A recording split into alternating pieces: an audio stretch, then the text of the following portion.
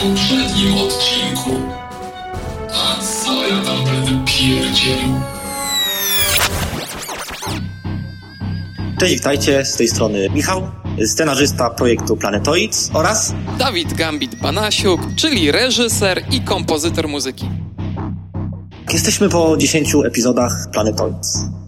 Z tego, co mogliśmy przeczytać na naszym facebookowym fanpage'u, na blogu, uznaliśmy, że podobał się wam nasz projekt i chcielibyśmy wam właśnie tym oto takim trochę podcastem, trochę omówieniem podziękować za to, że byliście przy nas, że nas słuchaliście i przybliżyć też, w jaki sposób to wszystko się rozwijało, jak hartowała się stal, jak ostatecznie doszło do tego projektu.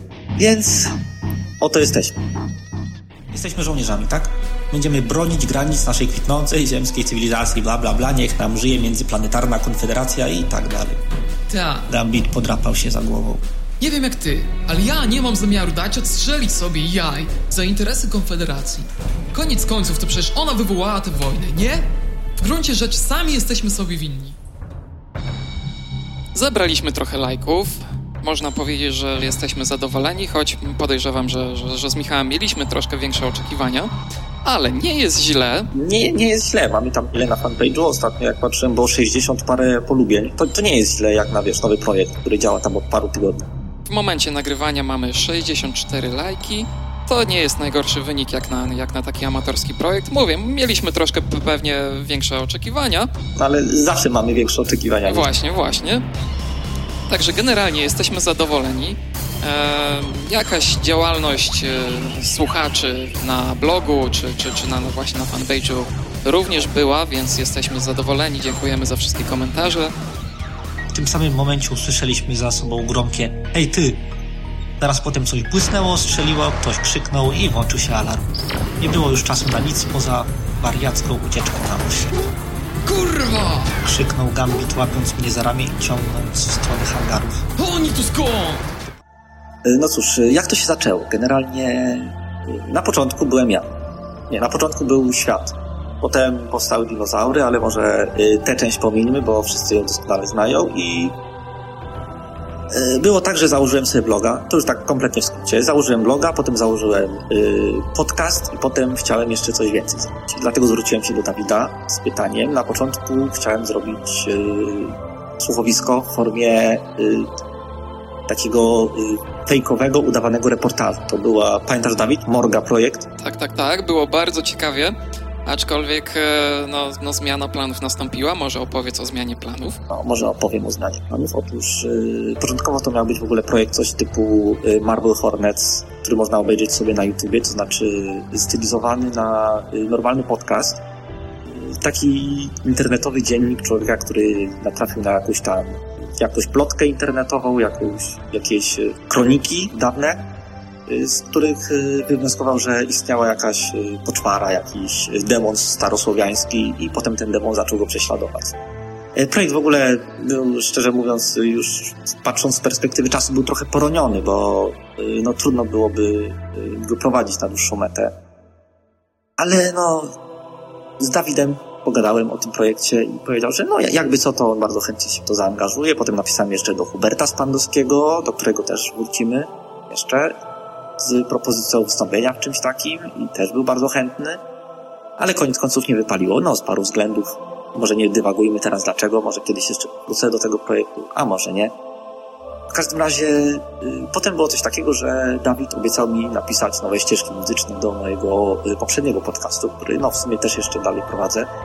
Dziennik pokładowy, w którym był to typowo gadana publicystyka na temat fantastyki naukowej. Dawid jest odpowiedzialny za dotychczasowe ścieżki muzyczne, które tam pobrzmiewają w tle i obiecał mi zrobić nowe. I kiedy ja to usłyszałem, to uznałem, że to się nie może marnować na jakiś tam mój głupi, amatorski, gadany projekt i trzeba z tym zrobić coś więcej. I połączywszy tą moją chęć zrobienia słuchowiska z tą muzyką Dawida, wyszło Planetoids. I tak w skrócie przedstawia się historia naszego podcastu. Kolejny Wokorianin wpadł do środka fregaty.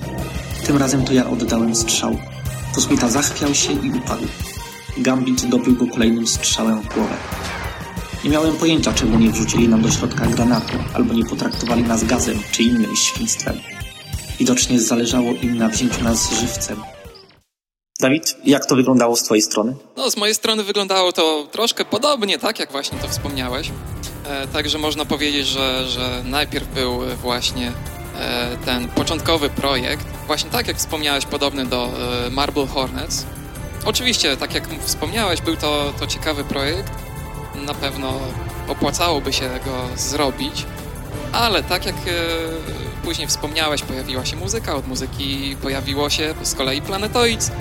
No i nie oszukujmy się, Planetoids ma jednak troszkę większy potencjał. Tu się zgodzę, oczywiście. Także oczywiście ruszyliśmy w tym kierunku większego potencjału, także chyba to nie jest zaskoczeniem. No i tak to właśnie wyglądało. Wspomniałeś o jednym projekcie, później o drugim. Ja troszkę posłuchałem tego pierwszego, zainteresowałem się. Później właśnie, tak jak wspomniałeś, weszło w pracę już komponowanie muzyki. No i później Planetoids. Ruszyliśmy z pierwszym odcinkiem, ja dostałem scenariusz. Zaczęło się nagrywanie, edytowanie, później cała realizacja, dogrywanie muzyki i tak dalej. Jego zdobycie wymaga znaczących sił, a ja nie jestem znaczącą siłą. Właściwie można by mnie uznać za podręcznikowy przykład niebycia znaczącą siłą. Wilburn, czy wy mi robicie wykład z teorii wojskowości? Czy może znowu próbujecie być sarkastyczni? Chcę tylko, żebyśmy się dobrze zrozumieli, odparłem. Nie jestem w stanie tego dokonać. Ten plan to samobójstwo. Może o tym całym przebiegu produkcyjnym opowiedzmy trochę więcej, bo to jest generalnie też, myślę, ciekawa sprawa. Jak powstawał cały projekt, cały Planetoids, jak powstawało. W zasadzie taka praca jest bardzo standardowa. Myślę, że większość słuchowisk czy nagrań typowo lektorskich i tak dalej, wszystko przebiega w podobnym trybie. Czyli pojawia się scenariusz, tutaj jest już akurat twoja praca. Na początku chciałem zaprojektować taką historię, żeby była maksymalnie dynamiczna, to znaczy, żeby kolejne epizody były jednocześnie krótkie. Znaczy to, że są krótkie, to niestety nie jest generalnie zaletą, ponieważ zanim odcinek się zacznie, zanim się rozpędzi, to już się skończył. I nad tym wolałbym jeszcze jednak popracować, ale generalnie zaplanowałem to w ten sposób. Fabuła musiała być skomponowana w ten sposób, żeby akcja gnała do przodu. I żeby w większości odcinków właśnie są cliffhangery, czyli takie momenty zawieszenia akcji w momencie dużego napięcia, dzięki czemu słuchacz jest pozostawiony w takim stanie niepewności i koniecznie chce posłuchać, co będzie dalej. To jest z jednej strony trochę chamskie, ale z drugiej to nie ma lepszego sposobu na przyciągnięcie słuchacza i spowodowanie, żeby on wrócił do tego podcastu, do kolejnego odcinka, żeby się dowiedzieć, jak to się rozwiązało. I pod koniec tego odcinka, kiedy już dowie się, jak to rozwiązało, to wychodzi jeszcze większy problem. Znowu chce dowiedzieć się, jak to się dalej potoczy i znowu słucha następnego i tak dalej, i tak dalej. Właśnie na tym chciałem oprzeć cały scenariusz. Potem się zorientowałem, że niektóre odcinki nie mają tych hangerów, więc generalnie przysłużyłoby im się to, gdyby niektóre z naszych epizodów były połączone i dłuższe niż takie rwane i krótsze. Diagnostyka mówi, że osłony krążownika opadają. Dobra robota, panowie. Nie ruszajcie się z miejsca, za chwilę do was dołączymy. Bez odbioru. Zaraz. Popatrzyłem na niego z niepokojem. Jak ty to zrobiłeś? Nie wiem. Gambit spojrzał na pulpit, po czym wzruszył ramionami. Po prostu wiedziałem, co trzeba uruchomić. Nie miałem pojęcia, że znasz wokoriański. Bo nie znam. Co się tak gapisz? Zapytał, gdy nie spuszczałem z niego wzroku. Co ten wokorianin właściwie ci zrobił? Co do scenariusza, wiadomo, tak jak wspomniałeś, w większości mamy właśnie cliffhangery. Mamy bardzo dużo akcji, więc jest sporo biegania, sporo strzelania, sporo różnego rodzaju akcji, wydarzeń. Ale nie oszukujmy się, to nie tylko my wykorzystujemy takie metody, żeby przyciągnąć słuchacza. Cliffhangery są przecież powszechnie stosowane nie tylko w słuchowiskach, ale przecież nagminnie są w różnego rodzaju serialach. Na tym się obraca cały marketing, na tym się obraca zachęcanie słuchacza przecież do odsłuchania, do zajrzenia w następny odcinek. Także chyba nie mamy co tutaj się biczami po plecach smagać. Poza tym, z tego co widzę, to chyba słuchacze lubią cliffhangery. To chyba właśnie tak przyciąga uwagę i chyba zachęca właśnie do spojrzenia na następny odcinek. Także to chyba plus dla nas. Oczywiście, tak jak wspomniałeś tutaj wcześniej, W paru odcinkach takich cliffhangerów nie było, dlatego można było właśnie połączyć parę odcinków. Ja już wcześniej, bodajże w wywiadzie dla Megafonu, wspomniałem, że w zasadzie te 10 odcinków, które zrobiliśmy, moglibyśmy zmieścić w jakichś tam 5. No i to jest w sumie prawda. Tak, można by to było tak zrobić, ale troszkę rozciągnęliśmy projekt w czasie. Być może dzięki temu mieliśmy właśnie więcej czasu, żeby przyciągnąć trochę słuchaczy dla siebie, żeby zorganizować jakąś drobną promocję, żeby popisać gdzieś tam na różnych forach i tak dalej. Być może to właśnie dzięki temu, że rozciągnęliśmy to na 10 odcinków, więcej ludzi się nami zainteresowało. No wiadomo, projekt, który ma 5 odcinków, nie jest tak interesujący jak projekt, który ma 10.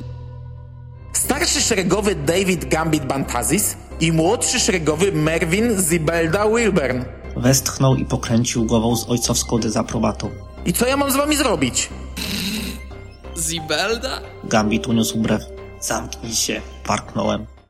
A zatem, po tym jak Dawid dostał mój scenariusz, co się z nim dalej działo, Dawidzie? No, przeszedł przez bardzo długi proces myślowy, a więc moje przeczytanie tego, analiza, spróbowanie sobie wyobrazić, jak to w ogóle będzie wyglądało. Także to mi zajęło, no, może niedługą, może nie krótką chwilę czasu, ale poukładałem sobie to najpierw w głowie. Zdołałem sobie jakoś wyobrazić, jak to może brzmieć. No i przeszedłem do działania. A działanie, pierwszy krok, tak jak mówię, standardowy taki proces, czyli nagrywanie. Nagrywanie zrobiliśmy może nie tak profesjonalnie, jak to się robi w studiach nagraniowych, czy tak dalej. Na pewno nie tak profesjonalnie. Właśnie.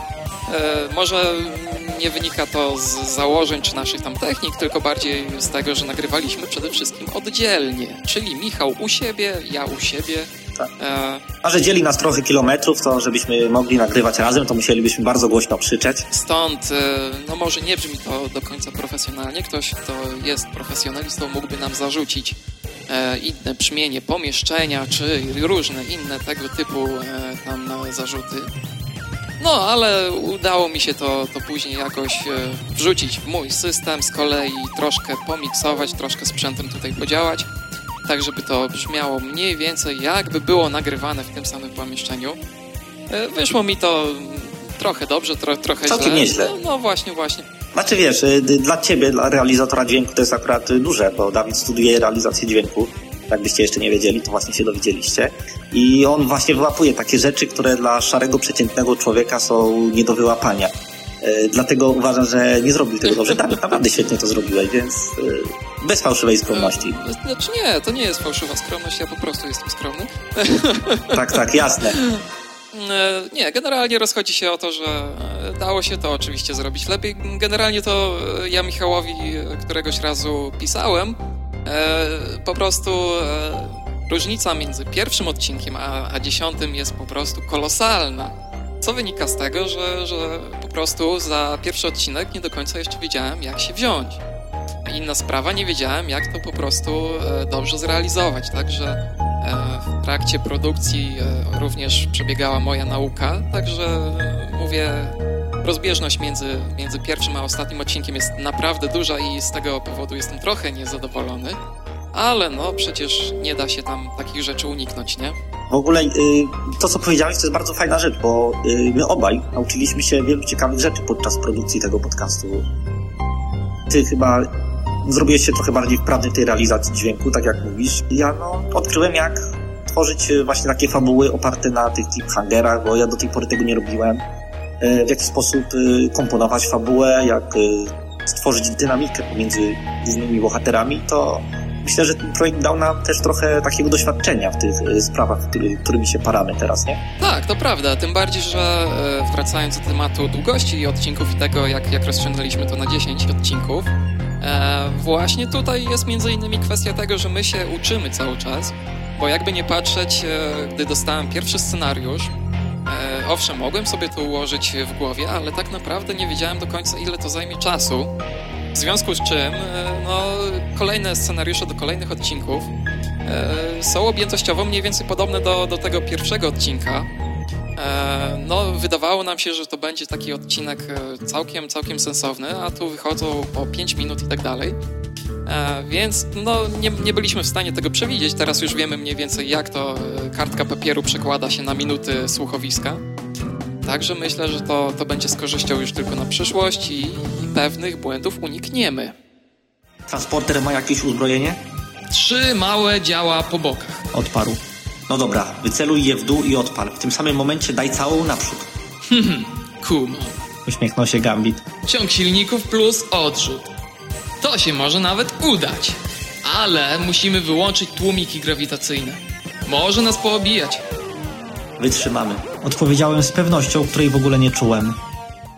Skoro już przybliżyliśmy wam, czym to się je, jak to wyglądało z naszej strony mikrofonu, to teraz chcieliśmy bardziej szczegółowo podziękować niektórym osobom za to, że wspierały Planetoid, za to, że szepnęły o nas dobre słowo tam czy gdzieś indziej.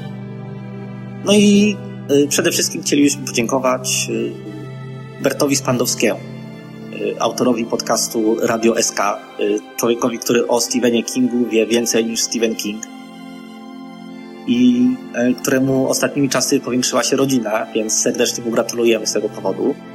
Tak, również gratulujemy świetnego nagrania ścieżek. Dokładnie. Mando odwalił naprawdę dobrą aktorską robotę. Szczerze powiedziawszy, my stoimy tak jakby w jego cieniu, bo Mando chyba ma taki bardziej naturalny talent do odgrywania różnych postaci. No i na pewno zdecydowanie więcej doświadczenia, jako że ma pewnie... nagrywa podcast. I to dłużej niż którykolwiek z nas. Dużo więcej doświadczenia w nagrywaniu niż my. No właśnie, i poza tym animował jeszcze wiele ciekawych projektów związanych ze Stephenem Kingiem. W ogóle Hubert Spandowski to jest naprawdę barwna postać i jego podcast z zachwytem, czy też nawet z dużym zadowoleniem można słuchać, nawet jeśli nie jest się fanem Stephena Kinga, czy nawet jeśli nie za bardzo zna się jego twórczość, bo to jest jednak taki typ podcastera, który świetnie potrafi przyciągnąć odbiorcę, słuchacza z tym, co mówi i tym, jak mówi. Dlatego, Mando, naprawdę dziękujemy Ci za to, że włączyłeś się w ten projekt, za Twój entuzjazm, za to, że Twoja rola rozrosła się w kolejnych epizodach bardziej niż mógłbyś podejrzewać, więc trochę to dla Ciebie pracy było. Ja też czułem trochę pewne wyrzuty sumienia, że tak zajeżdżam naszego gościa. Ale koniec końców naprawdę, Mando, dzięki, świetnie to wyszło i super. Mamy nadzieję na jakąś tam współpracę w przyszłości.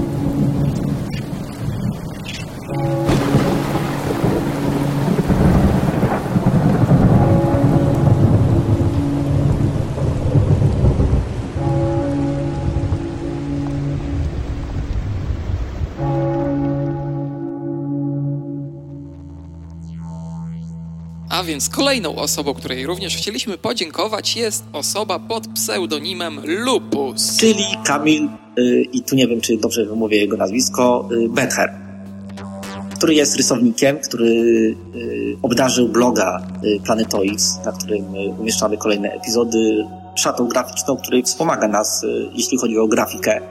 Lupus w ogóle jest jedną z... Według mnie Lupus jest jednym z najciekawszych twórców komiksowych polskich młodego pokolenia. Jego kreska jest naprawdę wyrazista, naprawdę oryginalna. To jest człowiek, który nie idzie na żadne kompromisy i ma swój style i z tego swojego stylu korzysta i rozwija się. I to jest naprawdę człowiek, z którym ja mam ogromny zaszczyt pracować i któremu także obaj dziękujemy za to, że... Tak. Jako ciekawostkę mogę powiedzieć, że ostatnio widziałem nawet rysunki, które tak troszkę naśladują Lupusa, ale oczywiście dopiętnie dorastają. Jest mniej więcej ten sam styl, ale... Bo nie, generalnie Lupus obraca się w takim stylu Bena Temple-Smitha, który... Natomiast widzę, że ludzie się troszkę wzorowali tutaj już na Lupusie. Zresztą gdzieś tam właśnie czy linkowali, czy jakoś tam umieszczali gdzieś tam w swoich zainteresowaniach twórczość Lupusa, także podejrzewam, że ma to troszkę wspólnego. No ale tak jak mówię, Lupus zdecydowanie w tym stylu nie ma sobie równych. No nie ma, to jest naprawdę człowiek, który ma power w łapie. Jak on coś narysuje, to tylko opuścić szczękę i podziwiać w niemym zachwycie. Naprawdę, Kamil, dziękujemy Ci za to, że współpracujesz z nami i jest świetnie. Naprawdę trzymaj się, rób dalej to, co robisz, bo robisz świetne rzeczy. Ruszyliśmy cichymi i ciemnymi korytarzami skrzydła szpitalnego. O dziwo obyło się bez większych problemów. Kłopoty zaczęły się dopiero, gdy dotarliśmy do hangarów. Jeden z techników kręcił się w pobliżu wejścia. Co robimy? Szepnąłem, kryjąc się za zakrętem korytarza. Gambit nie odpowiedział, tylko włożył 2 palce do ust i gwizdał przeciągle. Zaskoczony technik uniósł głowę i ruszył w naszym kierunku. Zwariowałeś, co ty wyprawiasz? Szepnąłem, widząc, że Gambit wyjmuje miotacz. W odpowiedzi mrugnął tylko i, kiedy technik zbliżył się na dostateczną odległość, wziął zamach i z całej siły uderzył go w żuchwę kolbą. Technik zakołysał się i upadł na ziemię. Następny jest Megafon. Czyli serwis, który jako pierwszy zaprosił nas do ekskluzywnego wywiadu dla Megafona, a strasznie nam to podpompowało ego, że ktoś chce z nami zrobić wywiad, super. Tak, to było wielkie spięcie i generalnie szczena nam opadła z samego faktu, że ktoś chce zrobić z nami wywiad. Właśnie z nami, w ogóle gwiazdy jesteśmy, super, nie? Normalnie Paris Hilton. No nie, kurczę. Dawid, ty jesteś Paris Hilton, ja jestem... No tylko trochę buforów mi brakuje. No trochę tak. Także dziękujemy Megafonowi. Zrobiliśmy mały wywiadzik, taki 15-minutowy. Można znaleźć go właśnie na Megafonie. Zresztą my na fanpage'u naszym również to umieszczaliśmy gdzieś to jest to wspomniane. Także jest to do odnalezienia i dziękujemy. Tak, dziękujemy i dodam jeszcze może na koniec, że Megafon robi naprawdę dobrą robotę, bo każdego tygodnia dostarcza nam informacji o nowych odcinkach podcastów, co jest bardzo miłe i naprawdę bardzo przydatne dla ludzi, którzy się nie orientują w podcastach, ale chcieliby czegoś tam posłuchać. I to jest taki dla każdego, kto nie wie, czym to się je, a chciałby się dowiedzieć. To jest Megafon. Naprawdę polecamy. Zapraszamy na nasz cotygodniowy przegląd dobrych polskich podcastów pod nazwą Megafon. Odwiedź nas na stronie podcast.com.pl. Następny punkt naszych podziękowań, czyli panów dżentelmenów z Masy Kultury, którzy też od samego początku bardzo przychylnie patrzyli na nasz projekt i też w jakiś sposób promowali go na blogu swojego podcastu. Też należą się podziękowania. Polecamy bardzo podcast Masa Kultury, gdzie Michał Kowal i Szymon Adamus opowiadają o różnych tworach popkulturowych. Naprawdę polecamy, bo jest to ciekawa, fajna, sympatyczna rzecz do posłuchania. Houston, we have a problem. Filmy, seriale, gry, muzyka, książki i komiksy o masowej sile rażenia. Wow, this is heavy. Co tydzień w poniedziałek. masakultury.pl. Hail to the king, baby. I kolejne są 2 serwisy, które zgodziły się na pewnego rodzaju patronat medialny nad naszym projektem, czyli umieściły odpowiednie informacje o starcie naszego projektu na swoich serwisach, co dało nam tak naprawdę bardzo dobry start, czyli gildia.pl i heroesmovies.pl i marvelcomics.pl. Bylibyśmy zapomnieli, a to nie wolno, ponieważ wszystkie te 3 portale zgodziły się objąć patronat medialny nad naszym skromnym projektem, za co im też bardzo dziękujemy. Tak, również na stronie naszego projektu, na naszym blogu można znaleźć linki do owych serwisów, także zapraszamy. Wiele ciekawych informacji również można tam wyczytać i dziękujemy. I ostatnią grupą, której chcemy podziękować, ale nie najmniej ważną, powiedziałbym. Rzekłbym, że najważniejszą. Nie? Dokładnie, oczywiście. Najważniejszych zostawiliśmy sobie na koniec. Najważniejszymi ludźmi, którymi chcielibyśmy podziękować, są słuchacze. Dokładnie, nasi słuchacze, którzy słuchają naszego podcastu, którzy wspierają nas komentarzami, polubieniami, share'ami. Naprawdę dziękujemy wam za zainteresowanie, za to, że jesteście z nami, że byliście z nami i... Dawid, masz coś do dodania od siebie? No, generalnie dziękujemy przede wszystkim za wszelką formę kontaktu z nami, a więc czy to są właśnie komentarze, czy tak jak wspomniałeś gdzieś tam wcześniej, chociażby głupie facebookowe lajki, czy cokolwiek innego. Wiadomo, że nasz projekt jest amatorski i zupełnie darmowy, co oznacza, że my również nie pakujemy w to zbyt dużych pieniędzy, więc nie mamy funduszy na jakąś reklamę, promocję i tak dalej. Więc to wszystko zależy od słuchaczy, jak to się rozchodzi. Wiadomo, ktoś udostępni tutaj, ktoś się pochwali znajomym i tak dalej. Ktoś się zainteresuje, zejdą się ludzie, zaraz będziemy mieli kilka nowych polubień i to jest naprawdę taka działalność nam robi dobrze, mówiąc w cudzysłowie. Dokładnie. Także to jest forma naszej promocji i tylko i wyłącznie dzięki temu nasz projekt jakoś nam się rozchodzi. Dzięki temu mamy w ogóle słuchaczy. No, gdyby nie było tego, to prawdopodobnie siedzielibyśmy tam może z 20 słuchaczami i tak dalej. Robilibyśmy dla krewnych i znajomych? Tak, troszkę mniej to sensu by miało wtedy. Dokładnie. No cóż, Dawid, myślę, że już po podziękowaniach, więc możemy przejść do samego gęstego.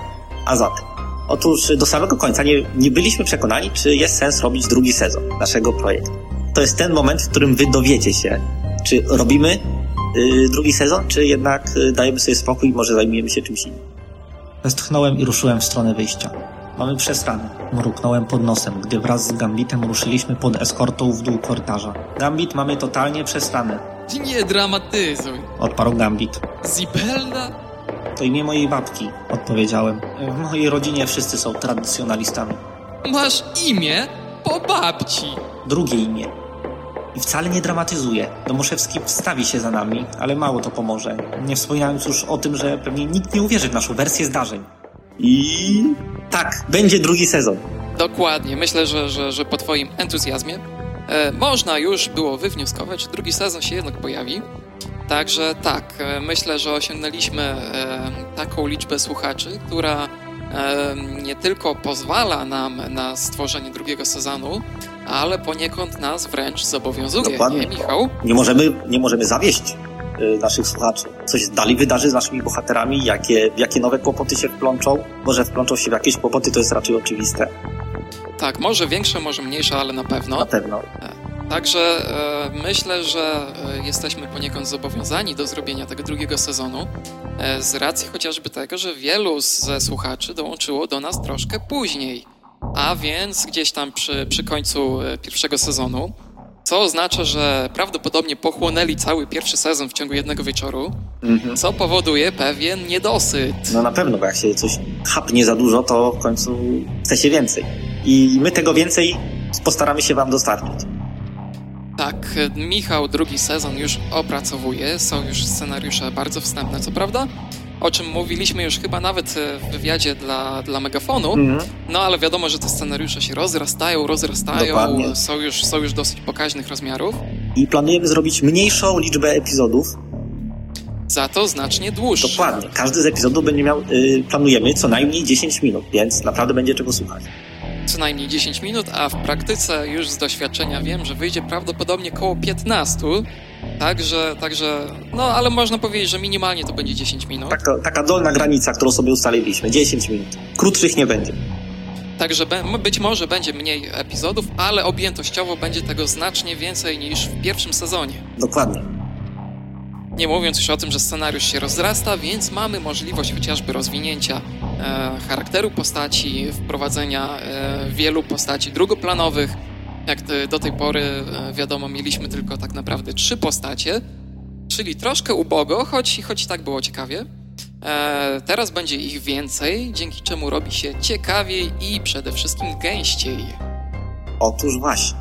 I może jeszcze, zanim się z wami pożegnamy, zanim zakończymy ten nasz swoisty epilog do pierwszego sezonu, chcielibyśmy też delikatnie zarzucić sugestię, że w międzyczasie pomiędzy pierwszym a drugim sezonem możemy zająć się jeszcze czymś. A co to będzie, jakie to będzie, to dowiecie się może w najbliższym czasie, a może nie. Strasznie to mętnie brzmi wszystko, ale z tego, co możemy powiedzieć na tym etapie, na którym jesteśmy, to że pracujemy jeszcze nad czymś pomiędzy pierwszym a drugim sezonem Planetoids. Ale co to będzie, to już, jak to powiedział Mervin pod koniec 10. epizodu, to już zupełnie inna historia. Dokładnie tak. A więc myślę, że tą ciekawą informacją, o której troszkę więcej tam, troszkę później, gdzieś tam właśnie, jak wspomniałeś, między pierwszym a drugim sezonem. Myślę, że tą informacją możemy zakończyć ten taki troszkę specjalny odcinek. No, ciężko to nazwać odcinkiem w zasadzie. No, skończymy takie podsumowanie ładne. I na tym etapie już się z wami żegnamy. Dziękujemy wam bardzo serdecznie za wysłuchanie wszystkich naszych 10 epizodów i za wysłuchanie tego naszego podsumowania. Dziękujemy również za wszystkie lajki, wszystkie udostępnienia i tak dalej, chwalenie się kolegom, rodzinie, znajomym. Tak jak wspomnieliśmy, więcej na tym operujemy tak naprawdę w tym projekcie. Także jeszcze raz dziękujemy i do usłyszenia. Do usłyszenia. Nagle zrobiło się bardzo cicho i bardzo spokojnie. Silnik szumiał miarowo, nikt nas nie ścigał, nie strzelał do nas, ani na nas nie wrzeszczał. Już niemal zapomniałem, jakie to uczucie. Będą nas szukać, oświadczyłem. Po takim karnawale, jaki im zapewniliśmy, może nawet wyznaczył za nas nagrodę. O, tak.